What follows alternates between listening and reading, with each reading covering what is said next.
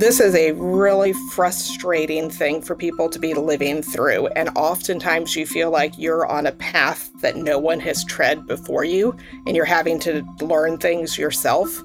I can promise you people have walked this path before, and there are guides out there, and unfortunately it's just much more difficult to find them than it should be.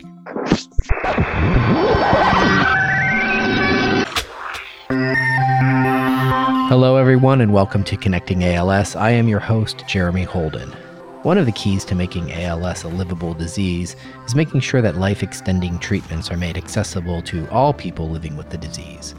That means more clinical trials and participation with research and more focused research. It also means making sure that promising treatments are made available as quickly as possible. And so it is this week that we are turning our focus to expanded access programs. It's a subject we've touched on here at Connecting ALS over the years, particularly during the advocacy fights to enact the Act for ALS into law, and in the current fights to make sure that bill, which includes provisions to support expanded access programs, is fully funded. My guest this week to walk us through what an expanded access program is, how it works, and the ethical questions surrounding pre-approval access to experimental drugs is Dr. Allison Bateman-House. Dr. Bateman-House is an assistant professor in the Division of Medical Ethics at NYU Langone and a member of Langone's Working Group on Compassionate Use and Pre-Approval Access. She co-chairs the Interdisciplinary Working Group on Pediatric Gene Therapy and Medical Ethics and serves as the chair of the Compassionate Use Advisory Committee for Infectious Diseases and Neurology and Psychology.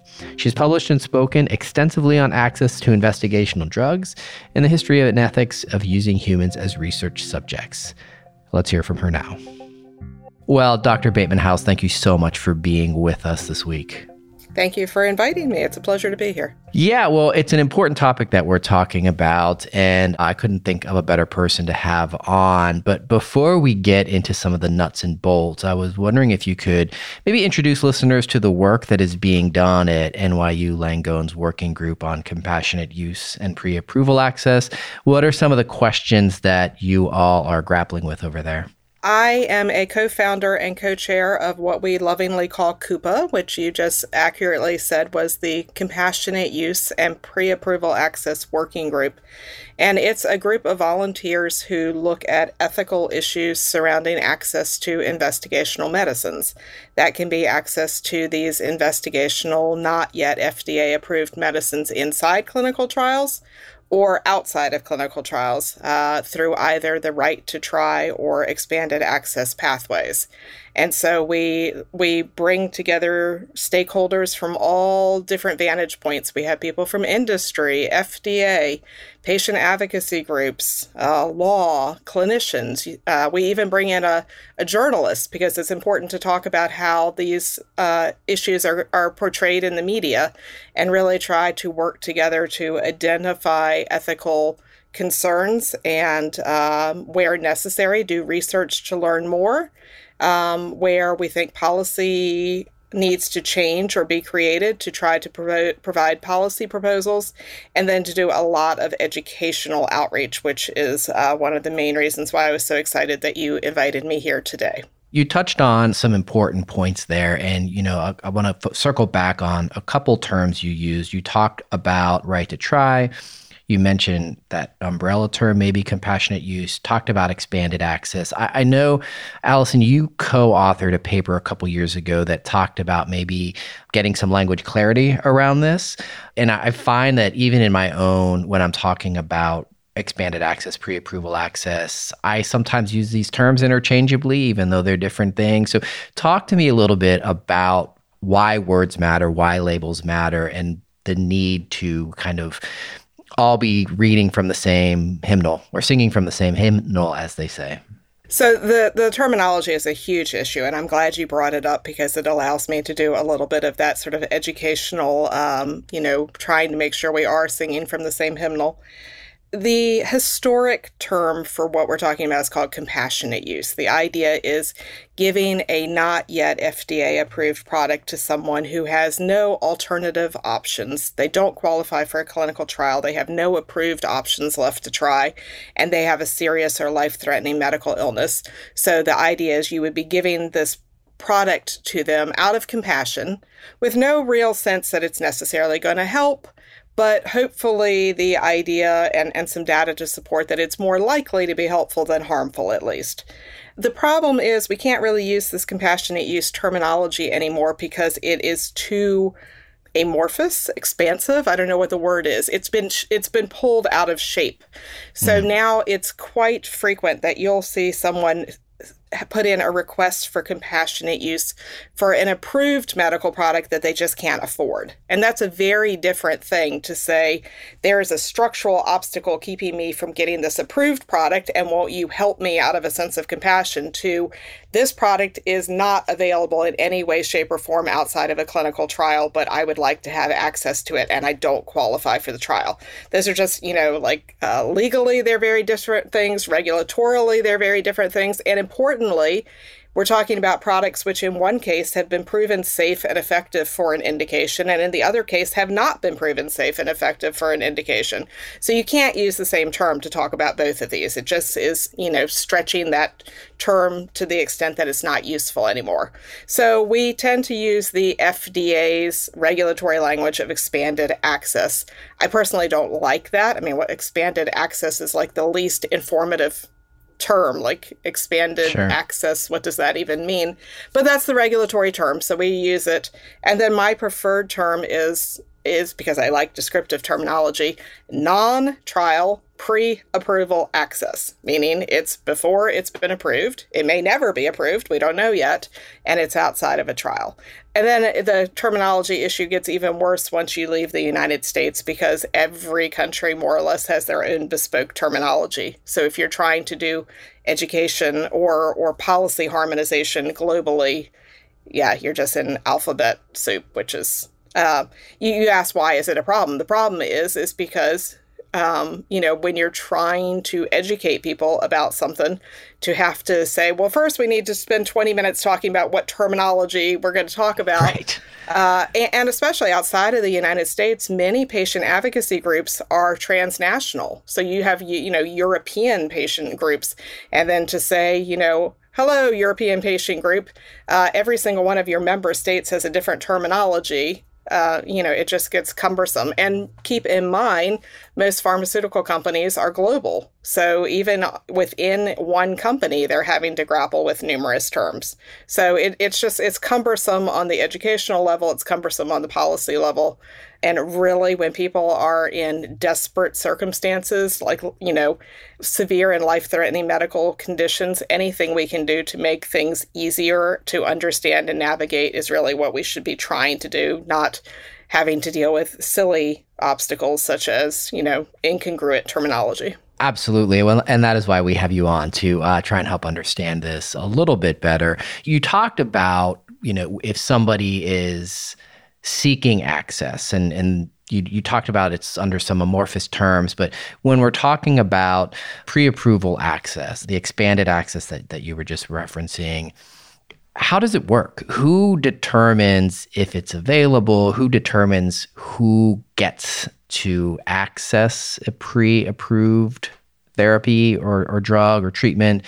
What are the mechanics of it? From a patient's perspective, what's their next step if they want to try and access something outside that hasn't been approved yet? So I'm going to answer that from the American U.S. perspective, because it changes from country to country.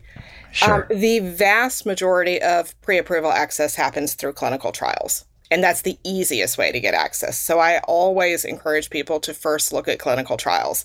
And expanded access and right to try don't qualify. You're not eligible for them unless you are not eligible for a clinical trial. So your first route should always be a clinical trial. And that in of itself is complicated. Not every clinician knows about what clinical trials are happening. It takes some legwork on the part of the patient, unfortunately, to figure out what their options are. And frequently I refer patients, I say, find an academic medical center that you're able to access through your insurance or geography, geographic proximity, what have you, and talk to them. They're the ones who are going to know about clinical trials. But the sad thing is, especially in ALS, many patients are not going to be eligible. There are restrictive criteria to trials, and oftentimes patients do not qualify. Right. So that's when you start looking at either of these non-trial pre-approval access pathways, of which there are two. There's expanded access, there's right to try. Right to try is the more restrictive of the two, and it is used very infrequently. So I'm basically not really going to talk about it, except for to say it is only for people who are deemed terminally ill.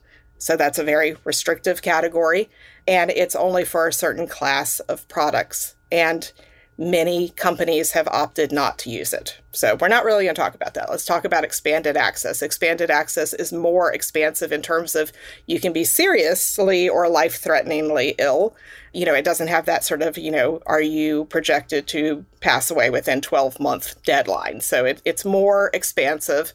It encompasses a larger number of medical products, and many companies are much more willing to use expanded access than right to try. So let's talk about expanded access. And then the question is, who decides? Regardless of what the terminology right to try might lead you to believe, there is no right to use a investigational medical product, a non-FDA approved medical product. Hell, we don't even have the right to use an FDA approved medical product, right? If you can't pay for it, you don't get it. And you're saying there's no individual right. There's no individual right. So This is actually settled case law that products pre-FDA approval belong to the company developing them, and you may ask for access, but it is up to that company to decide if it wants to give access or not, and it doesn't really have to justify to anyone on what grounds it makes those decisions, although I am always encouraging companies to be transparent in why they make the decisions they do. Sure. So the gatekeeper is the company, and there are misperceptions out there that, it's FDA or various and sundry other roadblocks. It really comes down to, does the company want to give you access or not? And there are valid reasons for companies to say yes and say no. But for you as a patient, what you need to do is you need to get your request to that company. And you yourself cannot do that. You have to do that through a physician intermediary. So your first step is to find a physician who is willing to do this for you. This is time consuming. It's something that not every physician knows how to do or is willing to do, or perhaps they think the product that you're trying to get access to is not a good choice for you. So first you have to find a willing physician, and then that willing physician has to reach out to the company, say, this is the patient, this is the product that I'm requesting, and then it's up to the company to decide. There are more procedural steps after that, but those are really the two most challenging ones. And then there's a cost component as well. You mentioned that, I don't have a right to access something that has been approved by the FDA short of my ability to pay for it. Talk to me about some of the cost considerations if the company and the physician reach an understanding to provide pre-approval access. So you can look at this through two perspectives. One is that of the patient, and I'll do that first, and then one is that of the company. So for the patient, the federal regulations state that a company cannot profit from an unapproved product. So they cannot make money off of you. But what they can do is they can charge you the amount of money it took them to get that product developed and to you. So if I'm taking a small molecule drug and it cost, $100 to create it and then like another $50 to FedEx it to me, the company can say, our direct costs were $150. We want you to pay $150. If this is a much more complicated thing where, it's $10,000, then the company can say, here are our direct costs of $10,000. You need to pay it. Companies rarely take advantage of this direct cost option simply because they have a vested interest in people not knowing what their direct cost is. Once this product comes on the market, if it comes on the market, they're going to be negotiating with insurers, and they don't want insurers to know what it costs them to create the drug. So frequently they give the product out for free. Not always, but frequently. So that's the patient side of this. Now keep in mind that that's just the product. So there might be travel to the site, there might be infusion costs, there might be laboratory monitoring or doctor fees, etc. None of that is going to be covered by insurance most of the time, because insurance does not pay for things that are not proven safe and effective, and they have the option to say, this is all a package deal and we're not paying for any of it. So this is frequently where you see people going to crowdfunding websites and seeking money. It's not because they're having to pay for the product normally. It's because they're having to pay for these ancillary costs. And that, of course, I'm an ethicist. I think about issues about equity and access incessantly. Sure. And this is a true barrier to access. So that's the patient side of things. On the company side of things, you cannot do these things for free. There is a cost. If you're talking about a small molecule drug that is relatively cheap to produce and that you can ratchet up the volume easily, then typically it's a very cheap thing to do. And you're basically just paying for the person power of having someone who fields the request, reviews them for, does this seem like a good person to receive our product? Who at the receiving end do I ship this to? Can I make sure that they got it? What sort of monitoring do I need to do, et cetera? I mean, there are time and labor costs involved even for the most simple of products. What really starts to cut into companies, though, is if you have a more complicated product that takes a lot of money and time and special manufacturing to create. So the more expensive it is to create, the less likely a company is to give access, simply because, remember, they can't make a profit off of it. This is something that they could charge you the direct cost of, but they have incentives not to. So more often than not, they're going to be giving it to you for free. And so when it starts adding up costs to a company, companies are more likely to say no, especially, and this is so important for ALS, if the company is a company that, does not have products on the market bringing in revenue. If you're a company that's living off of what you manage to get from investors and you only have a limited amount and you need to use that limited amount to bring your product to market, you have very little incentive to say, well, let's carve off X% of it to go, hand out our product for free to patients. Because then how do you turn around and say to investors, we need more money? So one of the reasons that expanded access has been so front and center in the ALS community in recent years has been because of legislative pushes like the Act for ALS, which was signed into law recently. How, whether it's that specific bill or just generally speaking, how has expanded access, changed in recent years, and how is it changing moving forward? Expanded access has gone from being a topic that not very many people know about or talk about, and companies don't necessarily think about proactively, to something that I think companies are integrating into their drug development process as just another part of the process. Doesn't mean that you have to give access, but you have to at least think about what your policies are going to be. And that's across therapeutic areas. I think a lot of that was due to legislation. There was something called the 21st Century Cures Bill. Right. That actually it was a huge, we called it the Christmas tree bill, literally everything that you could throw on it, people threw on it. But one of the myriad provisions in it was that when a company reaches phase 2 of drug development, they must have a publicly available expanded access policy. So unfortunately, there's no penalty involved. So noncompliance doesn't result in a fee or what have you, which is why it's so important for people to sort of publicly name and shame companies that don't follow this. But I think it has sort of routinized and made it apparent that companies are expected to think about this before they get the first request. So that's really been quite a sea change. I will admit to my conflict of interest here. I was involved in that legislation and I'm very proud of it, but I actually think it is doing what we intended it to do. Other things that have happened is FDA was in the process of streamlining its expanded access paperwork. There was confusion Some people, particularly people who were not familiar with expanded access, thought they had to fill out the very long and cumbersome paperwork for setting up a clinical trial. Expanded access is not a clinical trial. You should not be filling out, like a 1,000-page protocol. Expanded access is treatment. The paperwork for FDA is 2 pages, but some people were confused about that. So FDA overhauled its website and other sort of processes to try to make it more clear about what it is that intermediary physician needs to do.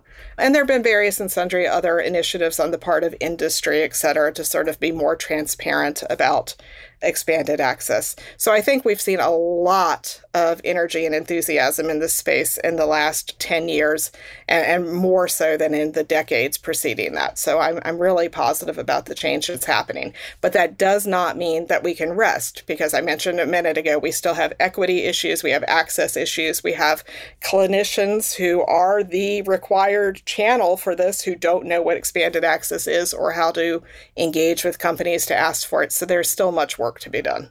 Yeah, it sounds like it. You mentioned clinical trials, that expanded access is not clinical trials, so you shouldn't have to fill out the paperwork. Is any data being collected on patients who are receiving a drug that is both in clinical trials, but this person is not part of the clinical trial group, but is receiving pre-approval through expanded access? Is that data being used to try and inform the eventual approval process? So by law, FDA requires that the treating physician collect and report back to the company, which then has to report to the FDA, incidents of serious adverse events that happen. So these are sort of unanticipated bad side effects, and they get reported to the FDA. I will mention that is only a provision for expanded access. That does not exist in Right to Try, which is like a whole nother issue.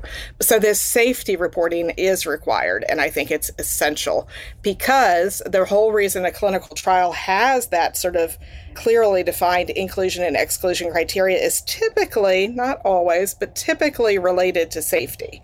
So once you start giving that investigational product to people outside of who they consider safe to receive it, it's expected that there's going to be side effects that happen, and you want to make sure that those are being reported, particularly if that product does come to market, because it might give us a signal ahead of time of, hey, wait a minute, people who have like compromised renal function or something may have problems with this drug. Yeah. But I think what you're talking about mainly is efficacy data. So does it seem to work in these patients outside of the clinical trials, and is that data being collected? That is totally up to the company. There's no regulatory requirement for that to happen. And it's really a mixed bag. Companies are increasingly interested in collecting this, what we call real world data, but not everyone. And, there are trade-offs, right? Like, again, Sure. It increases the person power that is needed, et cetera. And it's really quite low value data. Like, it is not going to make or break an FDA or a European Medical Association regulatory decision. So the question is, for relatively low value data, how much effort and time and whatever are you willing to put into it? That doesn't mean that it's always not good data. I think in some circumstances, it's really important to collect that data. In other circumstances, not so. And that's a whole complicated question in of itself. It sounds like it's so the efficacy data, and I was curious about both the safety and the efficacy, and it's interesting to hear how they're looked at differently from a rules and regulatory perspective. But it sounds like it's the efficacy data is somewhat supplemental to the primary data that's going to be coming. At best, it's going to be supplemental. It's definitely supplemental. So there was a research group in the Netherlands that did a review of both the United States and Europe regulatory approvals for something like the last 10 years to see how often data from expanded access was used. The answer is rarely, but again, This is something that's increasingly happening. But it was almost always in a supplemental role. The only time you would see this data being used as what we call pivotal data on which the decision hinges, is for whatever reason, it is impossible to do a clinical trial. So I'll give you an example. There was a drug brought to market for reversing an overdose of a chemotherapeutic drug. You can't overdose people intentionally and then try to reverse it with a drug in a clinical trial. That's just unethical. So what they did is, over time, when they had accidental overdoses, they tried this one drug protocol. It worked across the board without consequences. And so FDA was willing to grant a drug approval based on, a series of case histories of this happening, but it was not a clinical trial. So it's going to be very exceptional cases in which expanded access is going to provide that pivotal data. That's fascinating. Dr. Bateman-House, those are all the questions that I had for you today. But before I let you go about the important work that you do, was there anything else you wanted to share with listeners about this topic? I wanted to let people know that this is a really frustrating thing for people to be living through. And oftentimes you feel like you're on a path that no one has tread before you, and you're having to learn things yourself. I can promise you people have walked this path before, and there are guides out there. And unfortunately, it's just much more difficult to find them than it should be. So they should feel free to reach out to me. They should feel free to reach out to the Compassionate Use and Pre-Approval Access Working Group at NYU. But there are also patient advocacy organizations out there, the ALS Association, I Am ALS, that really know this stuff backwards and forwards, and let them try to hold your hand through this as opposed to you having to navigate it on your own. It's going to be challenging one way or another, but let's try to make it as less challenging as opposed to more challenging as possible. That sounds great. And we will absolutely share all of those resources, links to those resources in the show notes. Dr. Bateman-House, thanks so much for being with us this week. Thank you. It was a pleasure. I want to thank my guest this week, Dr. Allison Bateman-House. Be sure to check out the show notes for resources that can help you navigate the world of pre-approval access to experimental drugs and to clinical trials. If you like this week's episode, share it with a friend. And while you're at it, please find time to rate and review Connecting ALS wherever you listen to podcasts. It's a great way for us to connect with even more listeners. Our production partner for this series is Citizen Racecar. Post-production by Garrett Tiedemann. Production management by Gabriella Montequin. Supervised by David Hoffman. That is going to do it for this week's episode. Thanks for tuning in. We'll connect with you again soon.